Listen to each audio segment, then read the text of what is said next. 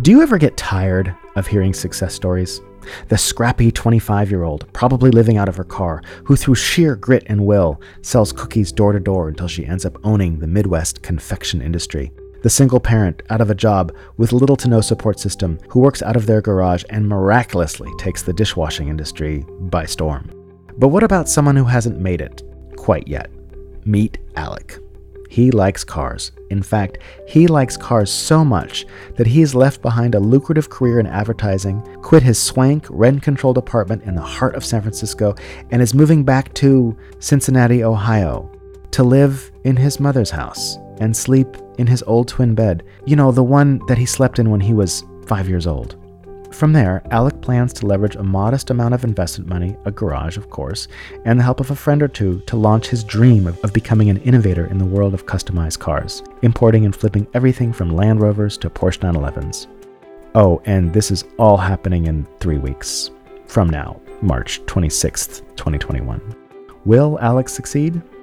Listen, and you be the judge. My name is Benjamin Russick, licensed marriage and family therapist, and this is my podcast, Look, Just Tell Me What to Do. I'm here with my astute friend. My name's Alec. Why am I having you on my show today? You said you wanted to talk about cars. I don't like cars. Cars are boring, but what you're doing with them is not boring. I hope so. So the reason that I am having you on the show is because you are doing something really insane. My understanding is that you are leaving a life of ease and comfort to start your own company, and you have no idea if it's going to go well or what's going to happen. Is that true? Absolutely no idea. I think it's going to go well. I have no reason to believe it's not going to go well, but that doesn't mean it's going to. But you're a guy who's actually doing the thing. Yep. And you're not just, I want to do this thing. You know, it's not just like a text message at 2 a.m. because you're doing a lot of cocaine. Because you don't do cocaine. No, I don't. Right? You actually send me text messages bereft of cocaine in the middle of the day saying, hey, Ben, I want to do this thing with cars. Yep. And that's pretty cool. And I'm like, wow, when I saw that, there's no cocaine. It's noon. This must be the real deal. So tell us a little bit about your past as far as employment and what you did for work. So I've worked in marketing and advertising for about a decade and a half now. I got into advertising and I've sold all kinds of products from luxury cars to deodorant, financial products, smartphones, pretty much any big brands that you interact with on a daily basis. And how would you characterize the flavor and texture of the advertising industry? I loved it when I was in my 20s. You know, you meet a lot of really creative, smart people. Okay. But I always had a sign hanging up at my desk that I had inherited from my mother, who also worked in that industry as well. And it says, in the ad game, the days are long, the nights are tough, and the work is emotionally exhausting. But in the end, it's all worth it because the rewards are shallow, transparent, and meaningless. And you, right out of college, you were making quite a bit of money. You had like a 1 million square foot apartment and yeah, it pays really, really pool, well. and you were living pretty large. Yeah, I have always been very comfortable, and that's part of what makes this so scary. Yeah, and Alec is also, he knows numbers, so he's the kind of guy who he does statistics and standard deviations and weird shit with math and like does graphs and predicts. What did you do with the Triple Crown? This is how smart Alec is. Go. I developed let's call it an algorithm that scans articles about horse racing and tells me who's going to win. And I've used that to... So, no, you wrote a program Yep. that scraped the internet, whatever that means, of information. Yep. And did this thing where it used its little internet fingers to go out there and its little spatulas and scraped the information into a little basket and sorted it out and said to you, I'm assuming at probably 2 a.m., Alec, look what you can do. You should bet on this horse because this horse, based on the crazy shit that you taught me to do, is going to win the Triple Crown. Yeah, it completely predicted California Crumb's winning Triple Crown run in, 2015. And you bet how much? I don't remember what the going in amount was, but I won $180,000. You fucker. Yep. That is how smart Alec is. So Alec is the kind of guy who can walk into any advertising, pretty much any kind of tech thing. He's one of those people that just sort of money kind of follows him around, and F you for being like that. You're one of those people. I can't help it, man. I'm not interested in what you can't help. I just resent you for it. And I need you to listen to that resentment and honor it. And so your last job, you were working...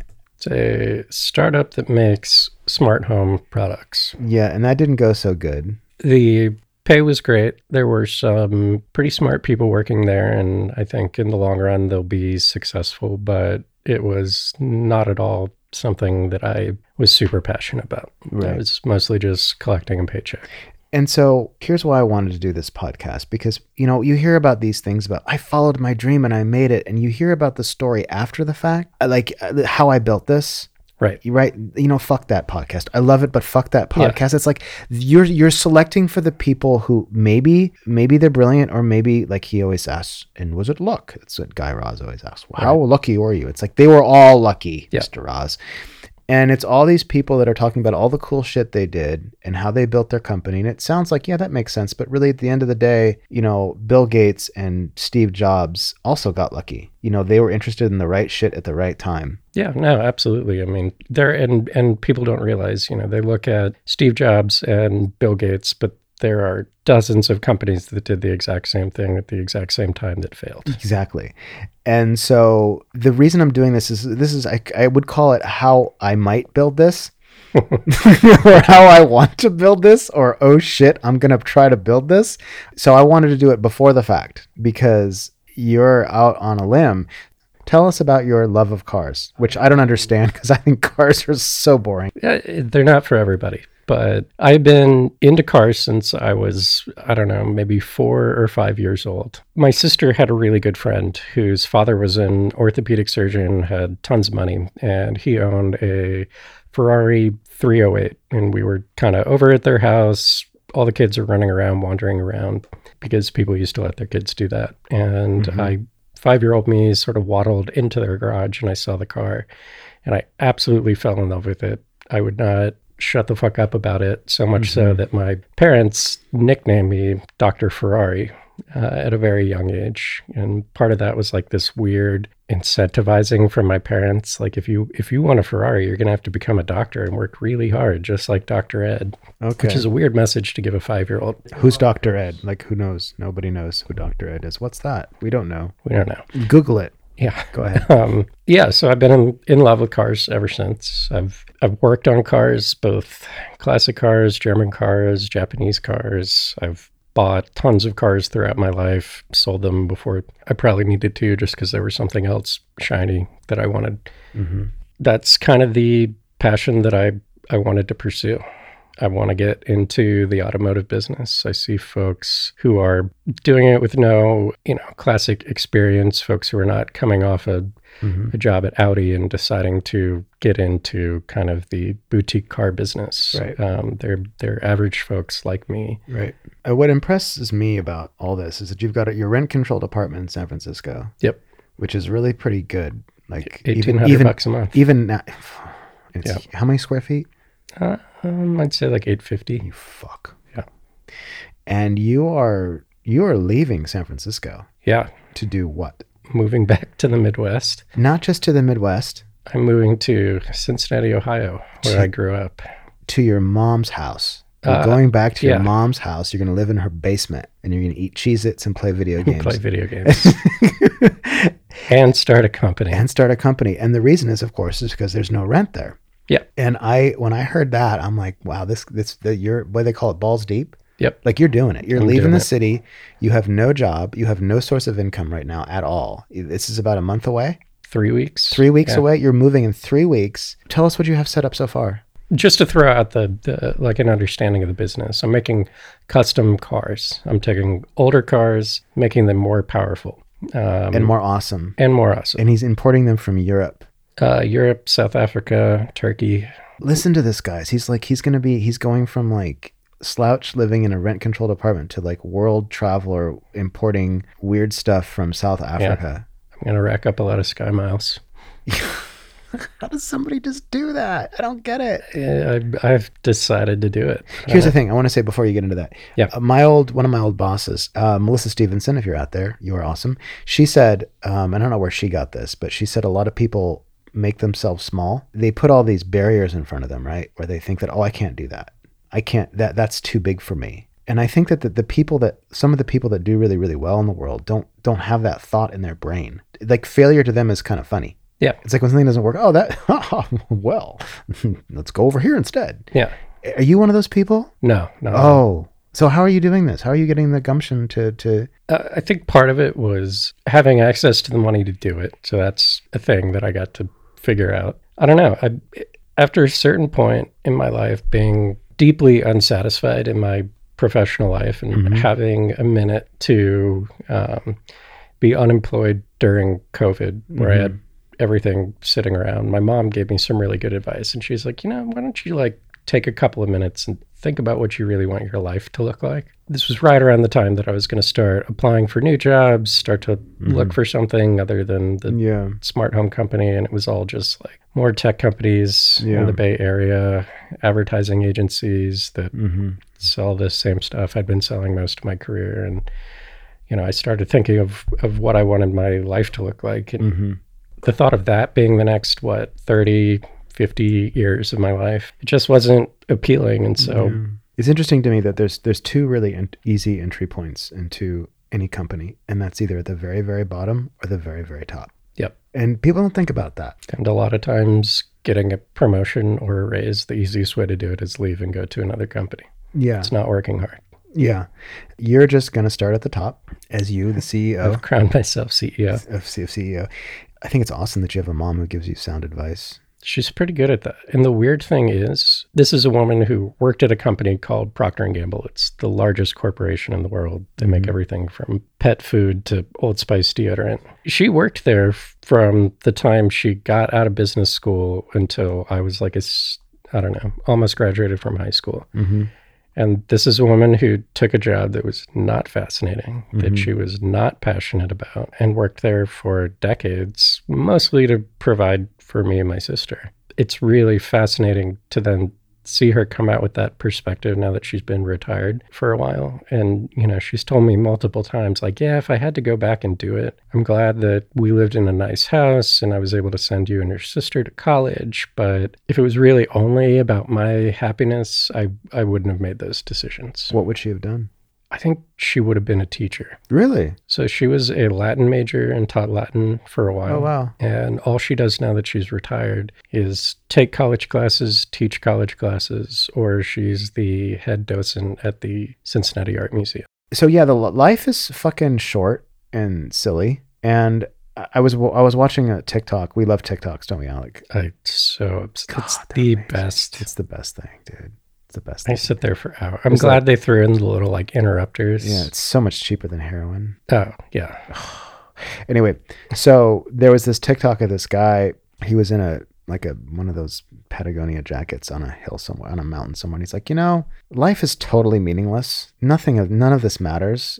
Just do what you want, man. Yeah. Have a good time. Do whatever makes you happy. Fuck, he's right. He's so right. So here you are doing what makes you happy. So what's your plan, man? Tell us what's going to happen. So 3 weeks from now, I'm going to move back, basically just putting all my stuff in storage, throwing a few suitcases in my car, and then I'll drive all day, sleep in Nevada, then do the same thing, stop in Wyoming, then Nebraska, and then I'll be in Ohio, and I'm going to move into my childhood bedroom. Oh my God. Sleeping in a twin bed. Which for the folks listening, I'm 6'2", so. And you're not going to be dating, I suppose. No, that's going to be put on hold for a while. I got a twin bed and I live with my mom. You can come sleep in the other twin bed. Oh my God.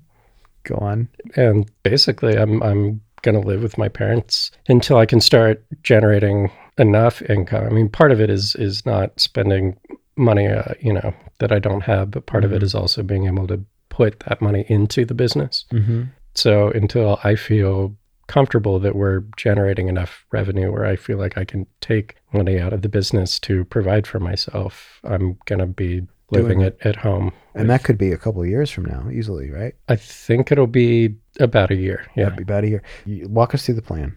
What are you doing? The plan is to import cars that are rare here in the United States, but not so much overseas. Land Rover Defender to start, BMW 2002s, and Porsche 911s. And so what I'm going to do is locate those cars overseas, ship them over here, do some work to them, customization. I'm going to buy some that are in bad shape, essentially strip it down to its bones, and then build something completely custom from the ground up, and hopefully sell that to people who have $150,000 to spend on a car. And how much would you be spending on the actual import of one vehicle? Like it's variable, but on average, I'm hoping to swing into maybe $15,000 for each one. For each one. Yeah. But there's a lot of intermediary steps. Like you have to find somebody in those countries to find the cars for you that you trust. Right. Yeah. And then you have to learn about all the laws of importing and all the tax weirdness and who knows what, and pay the guy at the corner to bribe him to do the thing to put the car on the boat. And then you have to get the car to wherever it lands in the United States and get the car from that port, which is probably Los Angeles, all the way over to freaking Ohio. Yep. It's a process. At first, when I started looking at it, when it stayed like a conceptual idea, I was like, yeah, I could make money importing these things. And I started shopping for them overseas. And then the sheer amount of just paperwork and regulations and laws and the number of signatures that you need and the minutia in there. Like apparently if I don't have a car detailed cleanly enough and put it on a boat from Europe to the United States, they can charge me up to $3,000 just to have the Customs and Border Patrol wash it. Oh, God. Yeah. And you had to read how much? You said you read 150 pages of tax law or whatever it was one night? I don't even remember. I mean, the one night that I stayed up reading customs import laws, yeah, I mean, it was probably about 50 pages. Yeah. And see, folks, Alec is the kind of guy who will read that stuff and remember it. I'm really into research. But who can read 50 pages of that shit and be into it? It's like, what kind of freak are you? I don't know. It applies to my end goal. I mean, I'm not excited about like scanning a list of things that are cleared by the EPA to import. But is it exciting do you feel a certain thrill, like you're reading this stuff and you're going for the gold and you're really like, you're trucking? It's like, it must be pretty energizing to do all this work. Yeah. I mean, by the time I was done reading and I really felt confident that I had uncovered that little diamond nugget in there that was going to help me run my business, like it was immensely gratifying because I was like, okay, well, now I know which form to fill out. That's awesome. Have you made any headway overseas? Like, how are you going to do that? How are you going to get these cars? So 2 avenues right now, with possibly a third one developing. One is a good contact in South Africa who... Isn't that sexy, folks? He has contacts in South Africa. I know a guy in South Africa. He knows a guy in South Africa. That is bomb. Go. Yeah. So he thinks he can... This is going to sound so shady, but he can procure what I need. He can procure what you need. Okay. I feel like an arms dealer or drug smuggler, And you're going to pay him? And I'll pay him, yeah. Yeah. I also am developing contacts in Istanbul. You sound like you work for the fucking CIA. It's starting to feel that way. Like, I know it's not, but the fact that, like... contacts in Istanbul. Yeah. Who does that? Who can say that shit? Me, apparently. Only a guy who's going home to live with his mom. Yeah, it sounds... In a twin bed. When I say that, it sounds sexy, but, It's... at the end of the night, I'm still sleeping False in a twin advertising. Bed. Yeah. Well, that's one way to get a date. Yeah, I'm developing contacts. I'm developing contacts in Istanbul. Want to come sleep in my bunk bed? So, and then you also have some mechanics and people that you're working with in Ohio. Who are they? Yeah, so a good friend's brother still is a master mechanic. He works for Porsche and Lamborghini. He gets paid to work on the most complex cars in the world. And he also does work on Lamborghinis and Ferraris. So let me ask you something. Because listen, the other day, Alec has been trying to get me into cars. He's been sending me videos, and this is what a transmission does, and this is how a steering mechanism works, and just all this like stuff that I never thought I would learn. and still kind of am not learning. And he comes over and he says, I'm going to install this little light, because he was obsessed with this. He's got this car, and apparently, let me get sure I get this right. They're made in Japan. The Japan version has, in the bumper, it has a little brake light in the center. But in America, because it's cheaper, they don't have the brake light. They just have this little black smooshy thing that looks like somebody's anus, basically. Pretty much, yeah. And you didn't like having an anus on your car. Right. So you went out and got the light, and you came over to my house. It was really cold, and you parked out front, and you said, Ben, we're going to learn how to do this. And so we spent 2.5 hours pulling off, what do you call it? The trim pieces, which is apparently all the plastic and the shit that's kind of in the way, and did all this stuff. And you were looking at videos on YouTube trying to figure out which wires go where and all this stuff, and screwing it in. And we were laying on the cement, and my neighbors were giving me dirty looks, and that's fine. And kind of wrestling with this tiny little object. And what I realized is that most mechanic work is just, it's like a 3D puzzle, and all you have to do is strip away everything and just like bloop, and it goes in and you're done. Yeah. It seems relatively simple to me. It just like a big pain in the ass.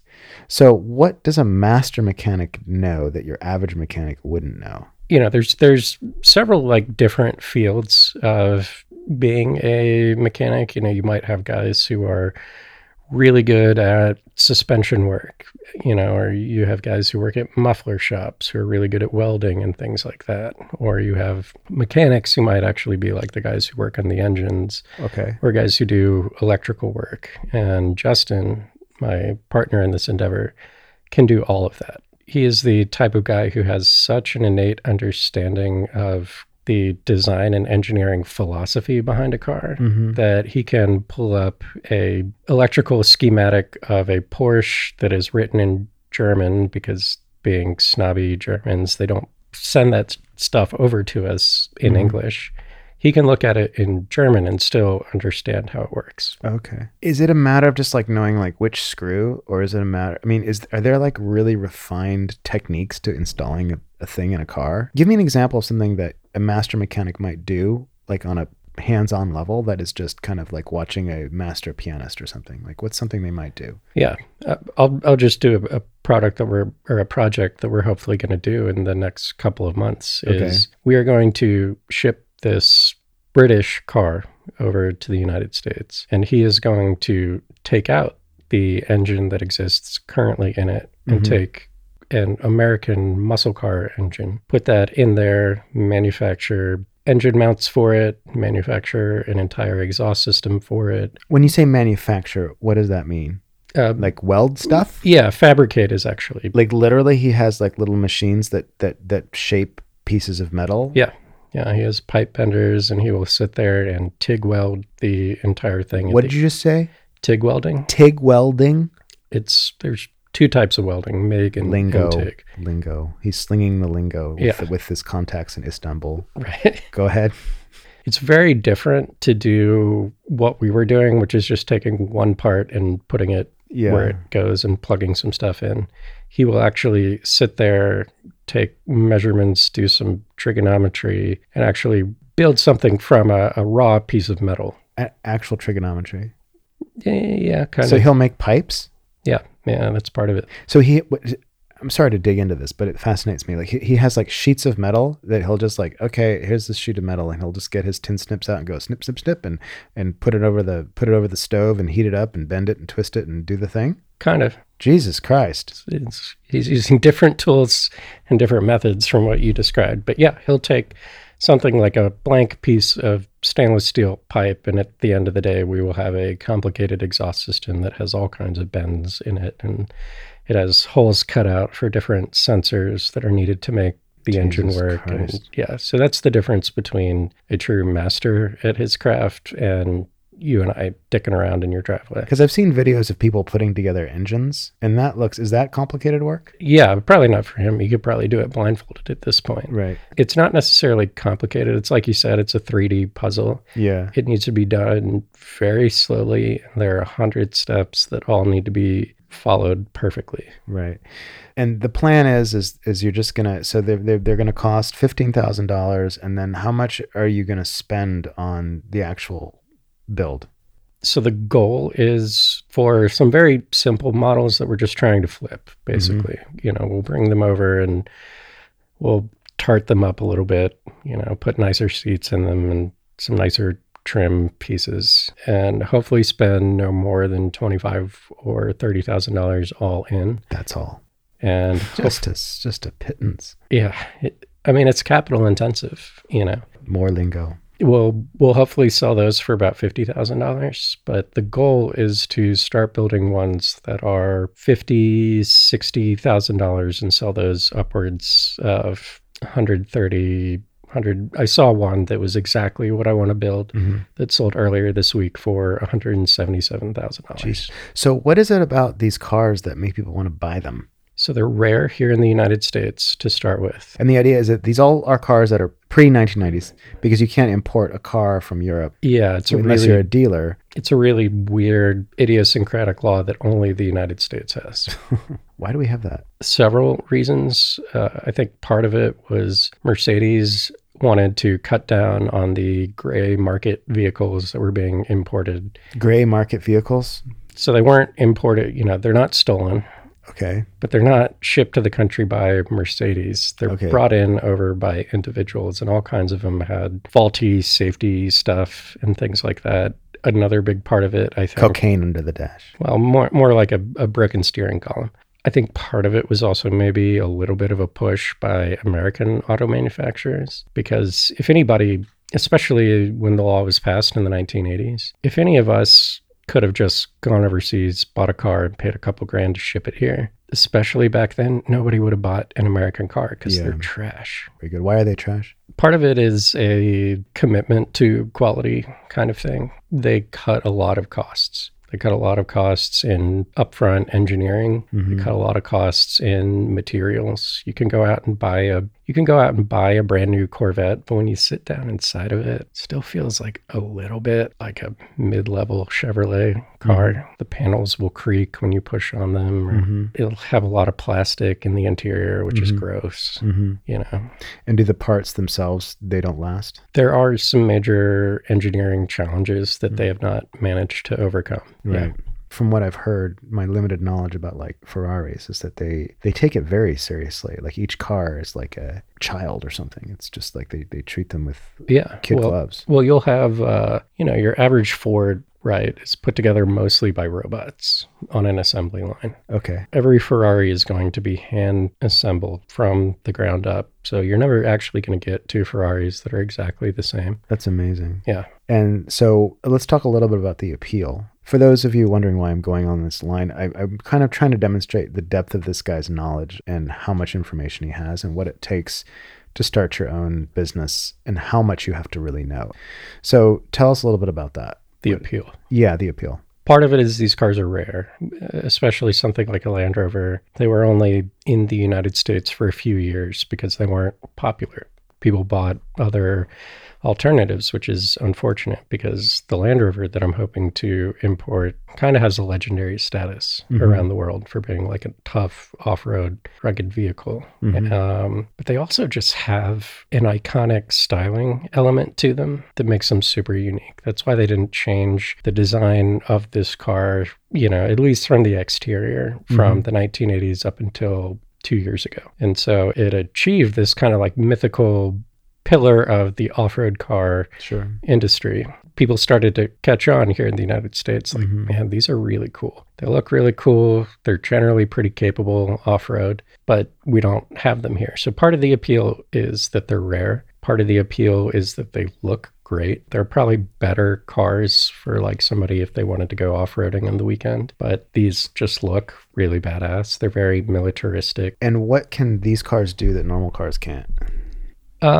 Like I said, they're great off-road cars. They've been used as not just a farm truck, but they've also been standard military issue cars around the world. And there's something magical about when it's yours, that you have your own fantasy around it. Like it tells the story of you. Cars all over the world, but especially in the United States, I feel, from the way they were marketed from the 1940s on up, when cars stopped being just a black Model T, when they started selling cars with cool colors, cool features and maybe a faster engine, or maybe it was a limited edition. They are a real outward expression of individuality. Yeah, kind of like it's like a Western. It's like the horse. Yeah. Oh, absolutely. Yeah. And that's really what you're capitalizing on is this extroverted function. Like as an introvert, like what kind of car I own means almost nothing to me. Alec said, Ben, for $9,000, I can trick out that little Toyota XD you've got parked out front and make it really fast. And I kind of thought about it for about 3 seconds. And then I was like, I don't give a fuck about that. And it's amazing to me. I'll wax psychological for a second here, but for an introvert, the primary importance of things, objects that are within imagination, memory, your feeling about something is what's of a primary importance. For an extrovert, it's literally the things that are outside of you that are of primary importance. Yeah. That have meaning. That doesn't make it any less. This is a different way of deriving meaning in the world, right? And in America, we are, I would say, a supremely extroverted culture. Would you agree? Absolutely, yeah. Especially among people who are really into cars, there's a huge emphasis placed on external validation, especially in the kinds of cars I'm selling and to the kinds of people. So these are folks who are very into niche tastes. Mm-hmm. And I'll give you an example of the environments and the people and the communities these folks are interacting in. There's a tradition, I don't know where it started, but it's a nationwide thing where on the weekends, people will hold these things called Cars and Coffee. It's kind of like a pop-up thing. It'll be on like a Saturday morning, and people with all kinds of different cars, as long as they're cool, will flock to a parking lot somewhere, and they will park their cars and walk around and talk to people. I'm trying to sell cars that somebody would buy that, take it to a Cars and Coffee, and have something truly unique. They would have something that people would flock to. And say things about. Yeah. How much of it is their personal expression and the fact that people just want to be admired? Oh, I think it totally is. I think that's maybe 90% of it. Last weekend, I went out with my friend Jimmy, and we both have fast cars, and we went and drove them through the bends in Marin at like 120 miles an hour, maybe more. What's the like those? Yeah, just roads? The bendy, windy canyon roads. You're a crazy person. Yeah. I mean, it's super dangerous. Yeah, you shouldn't do that, Alec. Yeah, I know, and I always feel bad after I do because I get mad at other people when they do it. My friend Charlie, shout out to you, Charlie, you crazy bastard. He drives like that, and he was in one of his huge trucks. He's always buying a new truck that's like more truck than he possibly. Yeah. He's built like a brick, kind of. He's like pumped up. He's got this tattoos, and he looks like kind of a squattier version of Tom Cruise. Tom Cruise was a power lifter. Was he? I said if he was. Oh, if he was. So Charlie, and he's gunning it down the road, and he guns it past this, I'm going to say a Mercedes or something like that.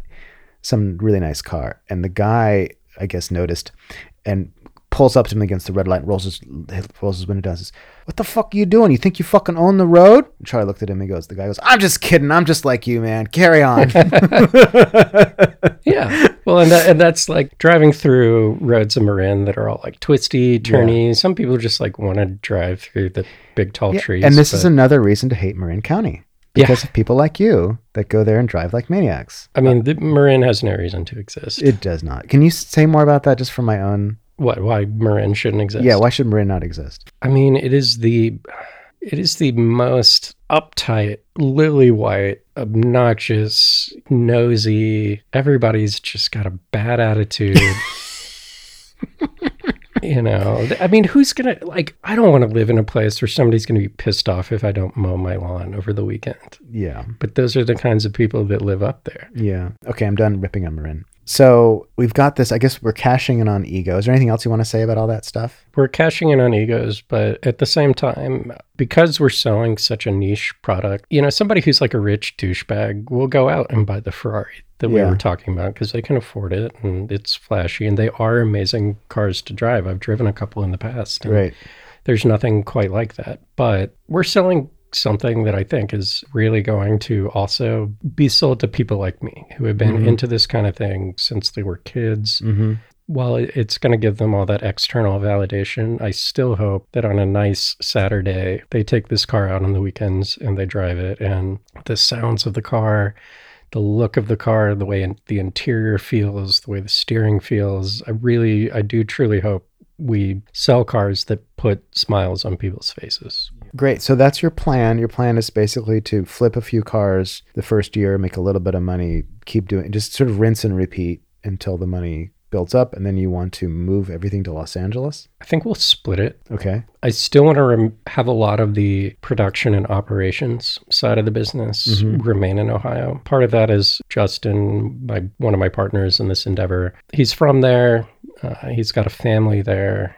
He's got kids, and he also knows a lot of guys from the area who do the same kind of car magic, which I would love to have them involved in the business someday. It's also cheaper to do that kind of work there. And from a tax perspective, it can be more advantageous to have that stuff be in Ohio. What I want to set up, and the reason I think it needs to have a West Coast presence, is one, Los Angeles and Long Beach are the two largest shipping ports in the country. So it's a lot easier to get products there cheaper. Yeah. If you're importing things from overseas. Right. But it also happens to be one of the largest luxury car markets in the world. There's a lot of, in that San Diego up to Malibu corridor, those guys buy more expensive cars than almost anywhere in the world, outside of like Dubai, which doesn't count. Why doesn't Dubai count? Well, I mean, when you have guys in Dubai who they have so much money that they can buy 200 cars and just let them sit in a garage. Yeah. Isn't Jay Leno into cars? Jay Leno is one of the spiritual godfathers of the car world. Yeah. And he's in Los Angeles. He's in Los Angeles. So Jay Leno, if you're listening, which you're not, who knows? I don't know, whatever. Maybe. And also, you're also building relationships with parts dealers right now? Yeah. Exchanging emails with folks in the UK, the Netherlands, Germany.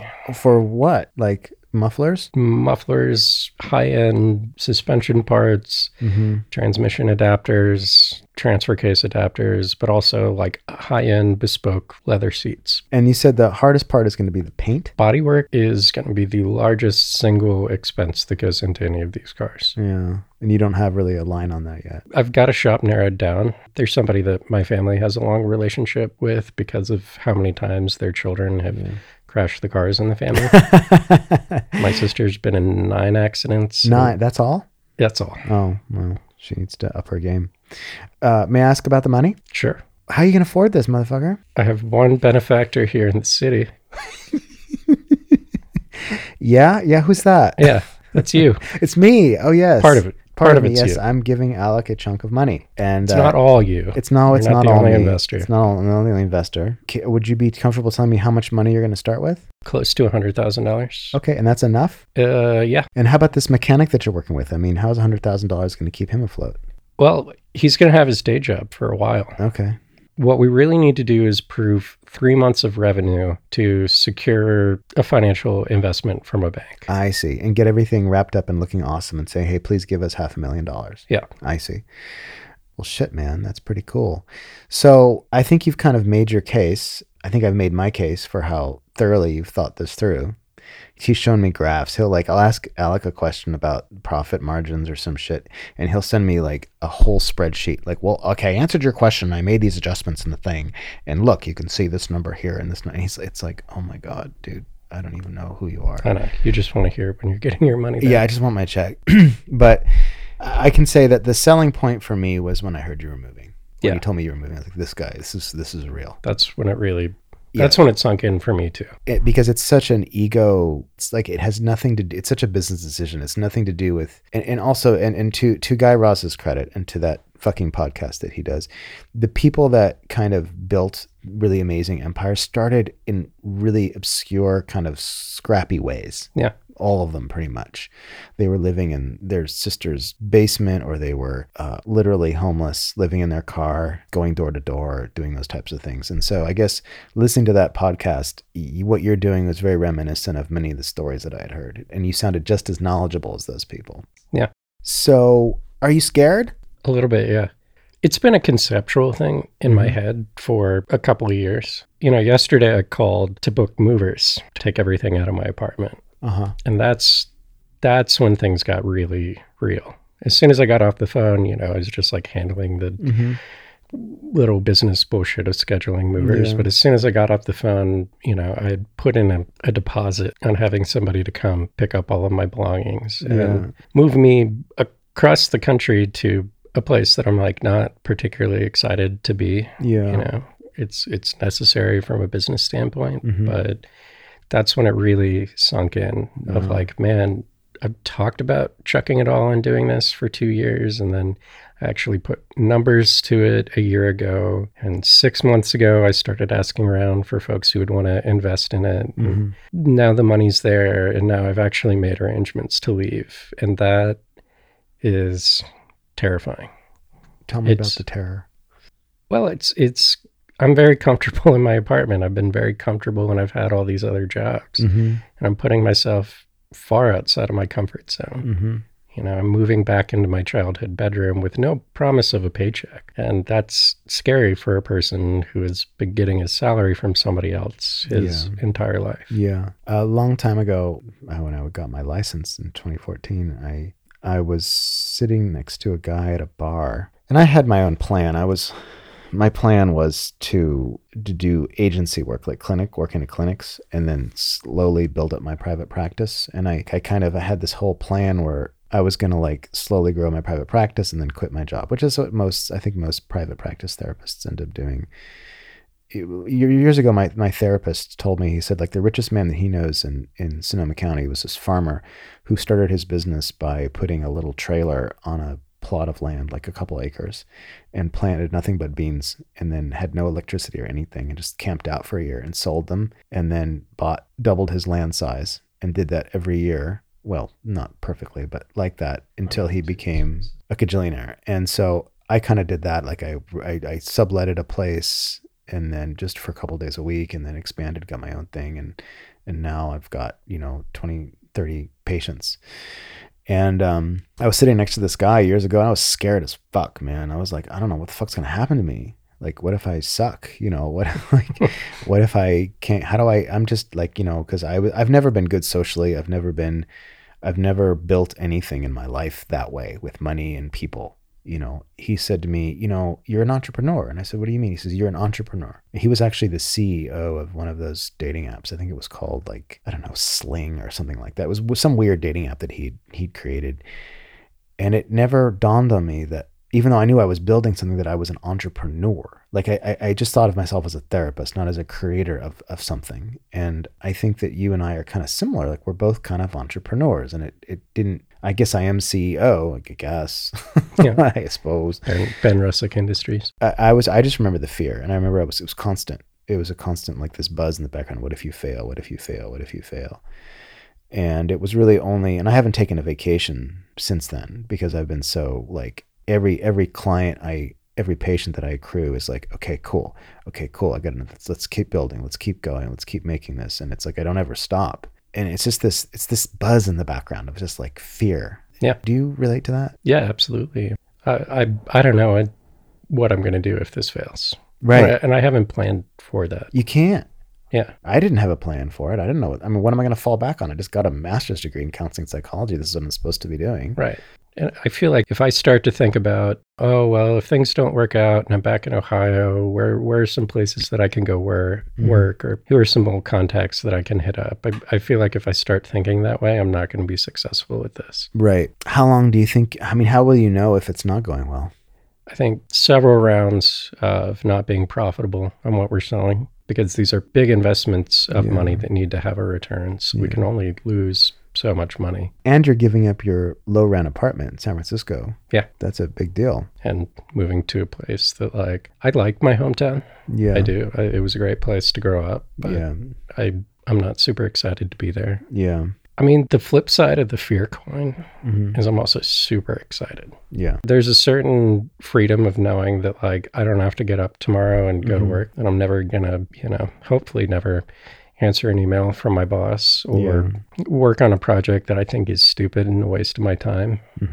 So shedding all of that stuff. Yeah, calling the shot, like you're the man. Yeah. That's a thing that took me a long time to step into. It's like, oh, I can just make the decision. I'm a 40-year-old man. I can I actually have enough knowledge and know how to you know what, I think this is the way to go. Right. It's hard to step into that. If you haven't been doing it, yeah. Yeah. I've been getting my marching orders from somebody else essentially my entire life. You know, your parents tell you what to do, and then your professors tell you what to do, and then your bosses tell you what to do. And that's the mindset that I think most human beings are in. They don't think they can break out of because it's too scary. Yeah. A guy I was working with at Foundations he's a super genius, and he's a wonderful therapist. And God bless him, you know, he's got a small private practice, and he left the clinic where I was working previously, and he went to work for Kaiser. Now, working for Kaiser is an awesome job. I mean, benefits, security, good company. Yeah. But I know he would clean up if all he did was private practice. Yeah. I know it because he's so good.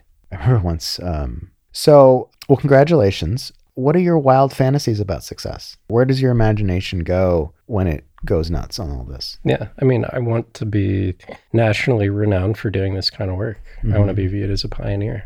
And what way will you be a pioneer? Well, the goal in 5 years is, you know, we're going to get done with fossil fuel powered cars. And so I'm already researching technology to put electric vehicle drivetrains into this stuff, to have it all be battery powered electric cars. But they're all classic cars. I see. That hasn't been done yet? I'm sure that has been done. People are doing it on a small scale. But I wouldn't say outside of a couple of folks that I've read, anyone's known for doing that kind of work. Okay. Mostly exists here in California because I think we're a little more forward facing on the issue of electric vehicles. But in a 500-mile radius of Cincinnati, you have Detroit. And so there's countless old cars that are really, truly pieces of American history that if nobody electrifies them, they will not be seen on the road again. And I think that would be really, really sad. So you think that gas-powered cars will literally be banned from the roads? I think part of it's going to come through government regulation of banning things. I think part of it is going to come from government incentives to get people to buy those things. And also, as those cars take up a larger percentage of what's driving on the road,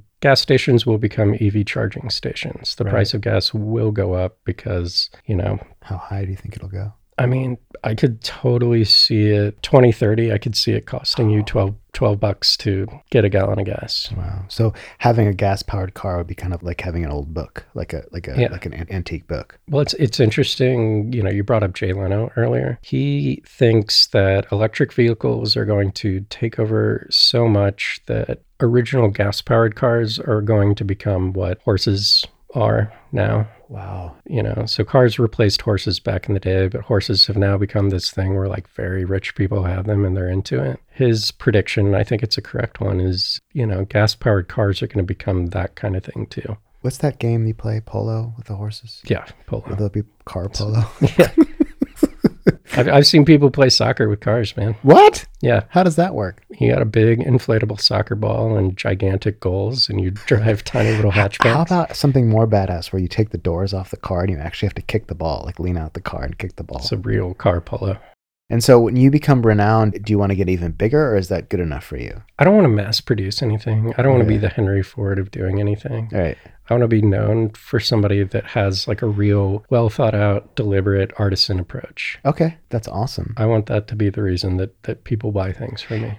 But you also want to be incredibly wealthy. And Alec is constantly torturing me. He's sending me videos, things from Zillow, like, Ben, we're going to buy this house. And it's like this fucking spread in LA that overlooks the ocean, that's got palatial ceilings, and like, yeah, Alec, sure, let's buy that. But Alec doesn't think small. He thinks big. He thinks, well, why shouldn't I be able to buy that fucking thing? I think in 7 years I'll be able to afford something like that. That's awesome. I have to be confident when I say that. You do. Oprah, apparently, she saw a house that she really liked in Los Angeles and walked up to the house and knocked on the door and made an offer and bought it. It's Oprah. It's Oprah. I'd like to buy your house. What? I'd like to buy it. Well, here's a lot of money. Yeah. No, here's a lot of money. No, here's a lot. Here's all the money. Here's all the money. Thanks for the house. Thanks for the house. And can we talk about the name of the company? Or do you want to wait? This is just a humble brag for you now. This is not a humble brag. This is an outright brag. It is.